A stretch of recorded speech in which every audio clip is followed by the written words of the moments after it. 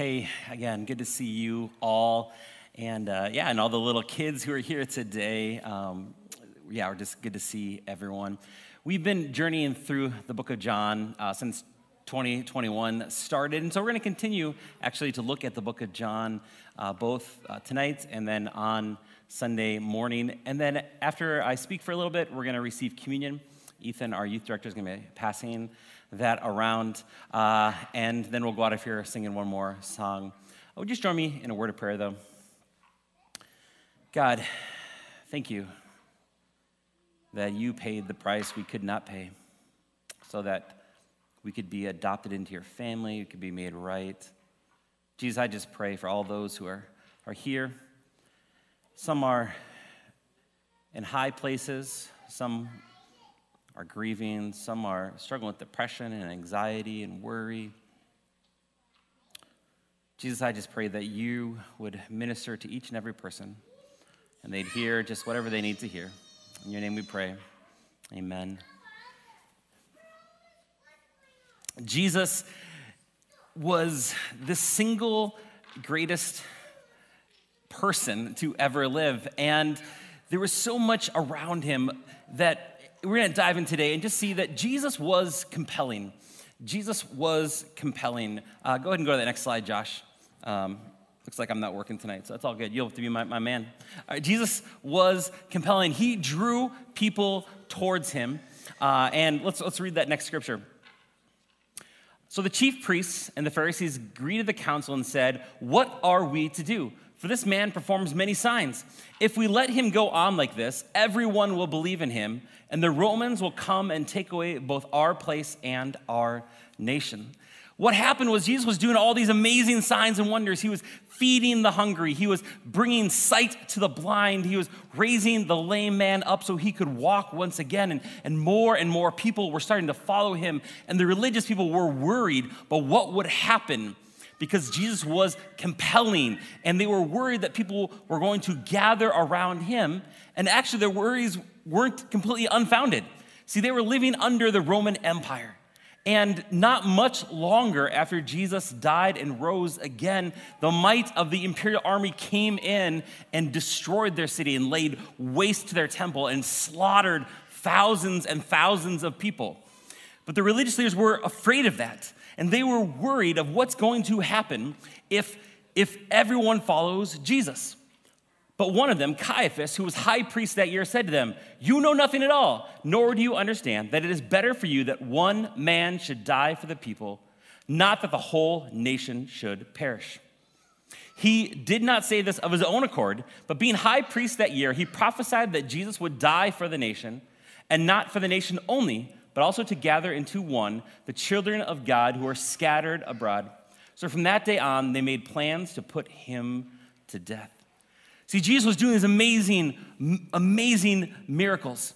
And not only that, we saw earlier in the Gospel of John that Jesus was claiming that he and the Father, that he and God were one, that he was Yahweh, the God of the old covenant who led the Israelites out of slavery and bondage. He was the pillar of fire.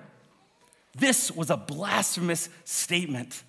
And because of this, they wanted to kill him. I think sometimes people think Jesus is just kind of, Mr. Rogers skipping through the fields. But Jesus was very provocative. Jesus was compelling, yes, but he upset the status quo. Religious people didn't know how to handle Jesus, and because of that, they murdered him. Someone who doesn't rock the boat ever doesn't get murdered, but they killed him. And from that day on, they made plans to put him to death. Jesus was also confounding. He was compelling, but he's also very confounding. People didn't know what to do with Jesus. They had differing ideas and opinions. The next day, the large crowd that had come to the feast heard that Jesus was coming to Jerusalem. So they took branches of palm trees and went out to meet him, crying out, "Hosanna! Blessed is he who comes in the name of the Lord, even the King of Israel." This is what's known as Palm Sunday, the Sunday before Easter. And a lot of times in churches, we did it this year, we'll have palm branches or whatever, and it's remembering what people did. And again, oftentimes we think of this as just a very nice, safe story with kids waving palm branches, but this was highly provocative. This is them saying that he is really their future king, that he is going to liberate them from slavery and bondage. And it's really fascinating because during this time of the Passover, Jewish people would flood into Jerusalem. And Jesus entered from one direction, and oftentimes Herod, their king, would enter from the other direction.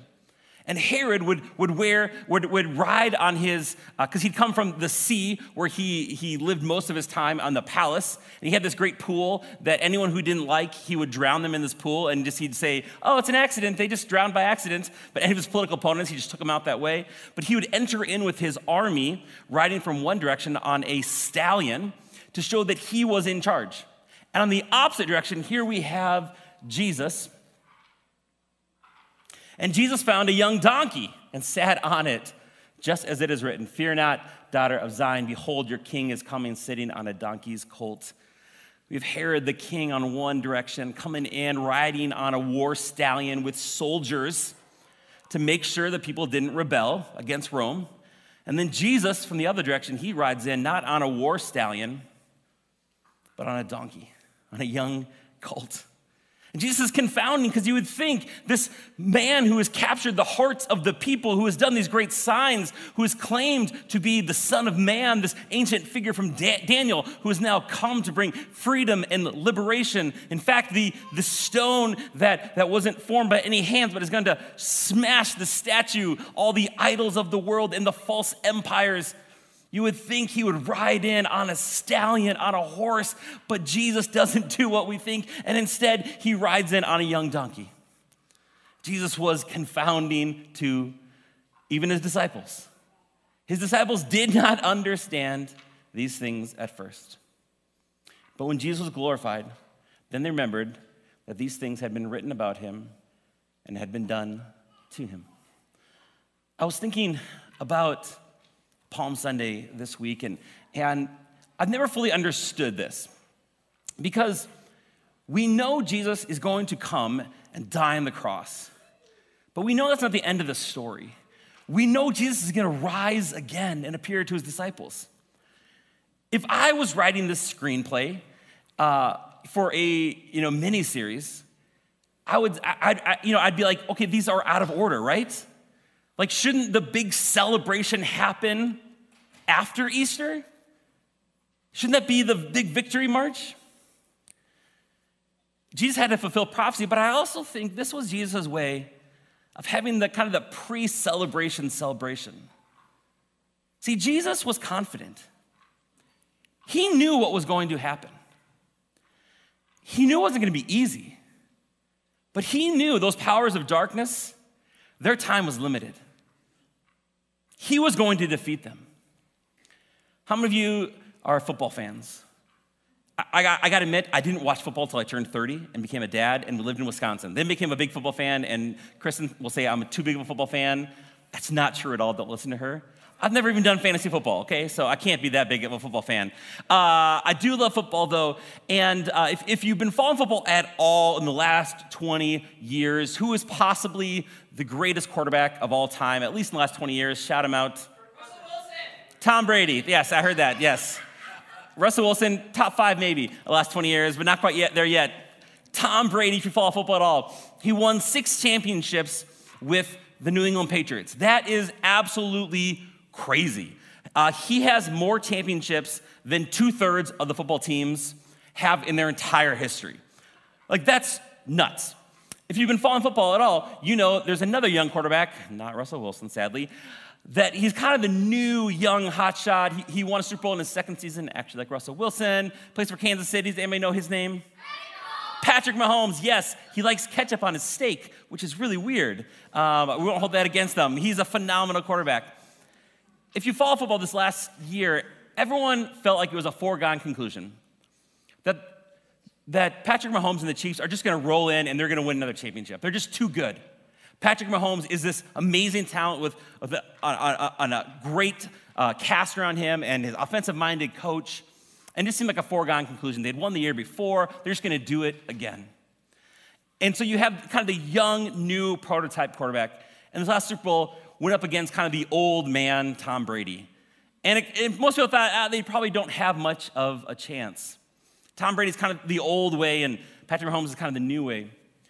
But something Tom Brady did, I love this, that when they won the NFC Championship, which now he has as many NFC Championships as Aaron Rodgers, which is pretty great, and Drew Brees and many others, even 1 year in the NFC. But as he won that, some players were crying at the Super Bowl, and he's like, stop your crying. We haven't won anything yet. I love that attitude. But that whole week before the Super Bowl, he was texting his players every night, all throughout the night and day. Hey, tight end, don't forget about this. Watch out when they do this, and defensive line. And he's texting players constantly, just reminding them. He's coaching them up because he's seen it all. He's done it all. He knows what it takes to win a championship.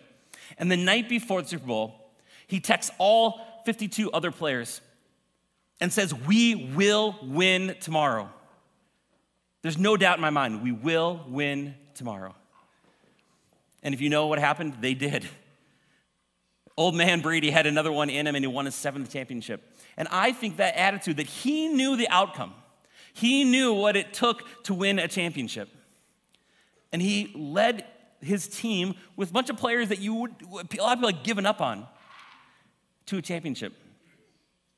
In the same way, I think Jesus, he celebrated because he knew what was going to happen, and he had no doubts in his mind. He knew it wasn't going to be easy. It was going to take everything he had. But he knew the powers of sin and darkness, their time was limited. That he was going to defeat them on the cross. And so Jesus, what he did is he clarified again and again, this is why I've come. Tom Brady, again, I came to win a championship, not an NFC championship, but a world championship. This is why I've come. And actually, I'm not a Bucs fan, I'm not a Tom Brady fan, but this year, the very first team ever in the history of the NFL, they are bringing back all 22 of their starters on a Super Bowl winning team and all their coaches. It's pretty amazing. It's never happened before. So we'll see if they can do it again. I don't know.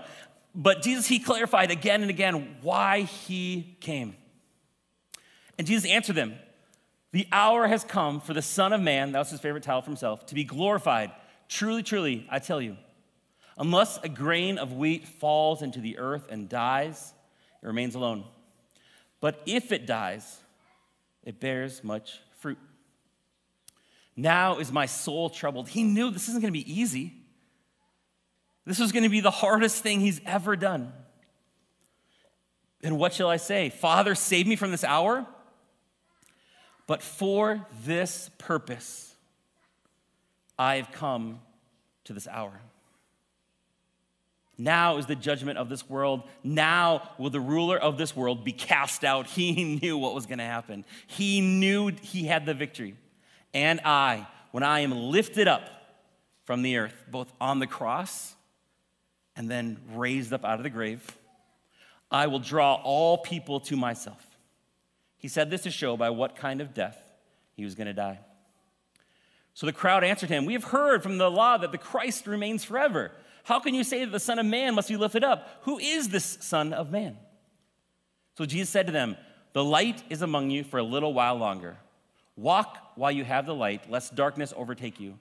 The one who walks in the darkness does not know where he is going. While you have the light, believe in the light. Remember, Jesus said, I am the light of the world. Not much before this. That you may become sons of light. I have come into the world as light so that whoever believes in me may not remain in darkness. If anyone hears my words and does not keep them, I do not judge him, for I did not come to judge the world, but to save the world. The one who rejects me and does not receive my words has a judge. The word that I've spoken will judge him on the last day. And then we read this on Sunday.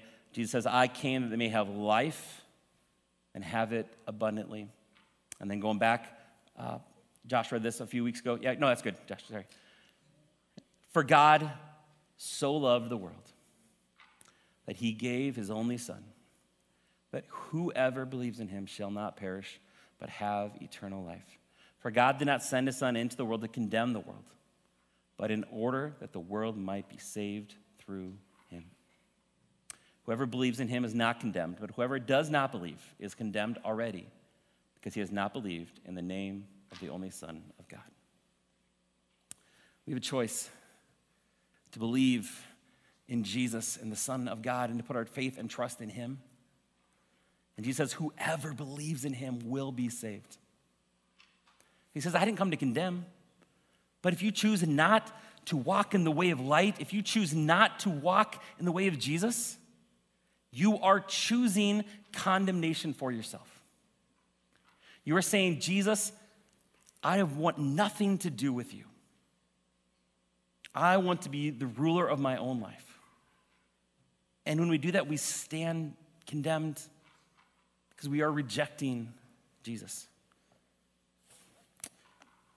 Just this week, we've been reading some of this Jesus storybook to our kids and trying to just remind them what this is all about. It's hard because, man, they just want to open up the Easter egg bunny, whatever they're called, eggs and get candy and stuff, and they love it, but we're trying to remind them, what this is all about. And so we're reading this, and I thought I wanted to read a little bit of this before we head into communion tonight. So you're king, are you? The Roman soldiers jeered. Then you'll need a crown and a robe. They gave Jesus a crown made out of thorns and put a purple robe on him and pretended to bow down to him. Your Majesty, they said. Then they whipped him and spat on him. They didn't understand that this was the Prince of Life, the King of heaven and earth who had come to rescue them. The soldiers made a sign, our king, and nailed it to a wooden cross. They walked up a hill outside the city. Jesus carried the cross on his back. Jesus had never done anything wrong, but they're going to kill him the way criminals were killed. And they nailed Jesus to the cross. Father, forgive them, Jesus gasped. They don't understand what they're doing. But you say you've come to rescue us. People shouted. But you can't even rescue yourself. But they were wrong. Jesus could have rescued himself. A legion of angels could have flown to his side if he'd called. That's like a whole army of angels. If you really were the Son of God, you could just climb down off that cross, they said. And of course they were right. Jesus could have just climbed down. Actually, he could have just said a word and made it all stop. Like when he healed that little girl and stilled the storm and fed 5,000 people, but Jesus stayed. You see, they didn't understand. It wasn't the nails that kept Jesus there, it was love. Papa? Jesus cried, frantically searching the sky. Papa, where are you? Don't leave me. And for the first time and the last, when he spoke, nothing happened. Just a horrible, endless silence. God didn't answer. He turned away from his boy. Tears rolled down Jesus' face, the face of the one who'd wipe away every tear from every eye. Even though it was midday, a dreadful darkness covered the face of the world. The sun could not shine, the earth trembled and quaked, the great mountains shook, rocks split in two until it seemed the whole world would break, that creation itself would tear apart. The full force of the storm of God's fierce anger at sin was coming down on his own son instead of on his people. It was the only way God could destroy sin and not destroy his children whose hearts were filled with sin. Then Jesus shouted out in a loud voice, "It is finished." And it was. He had done it. Jesus had rescued the whole world. Father, Jesus cried, I give you my life. And with a great sigh, he let himself die. Strange clouds and shadows filled the sky, purple, orange, and black like a bruise. Jesus' friends gently carried Jesus. They laid Jesus in a new tomb carved out of rock. How could Jesus die? What had gone wrong? What did it mean? They didn't know anything anymore, except they did know their hearts were breaking. That's the end of Jesus, the leader said. But just to be sure, they sent strong soldiers to guard the tomb. They hauled a huge stone in front of the door of the tomb so that no one could get in or out. I love how Bob Goff puts it, is that in that moment when everything went dark and the evil thought they had won, but heaven just started to count down to 3. See, the victory was won in that moment.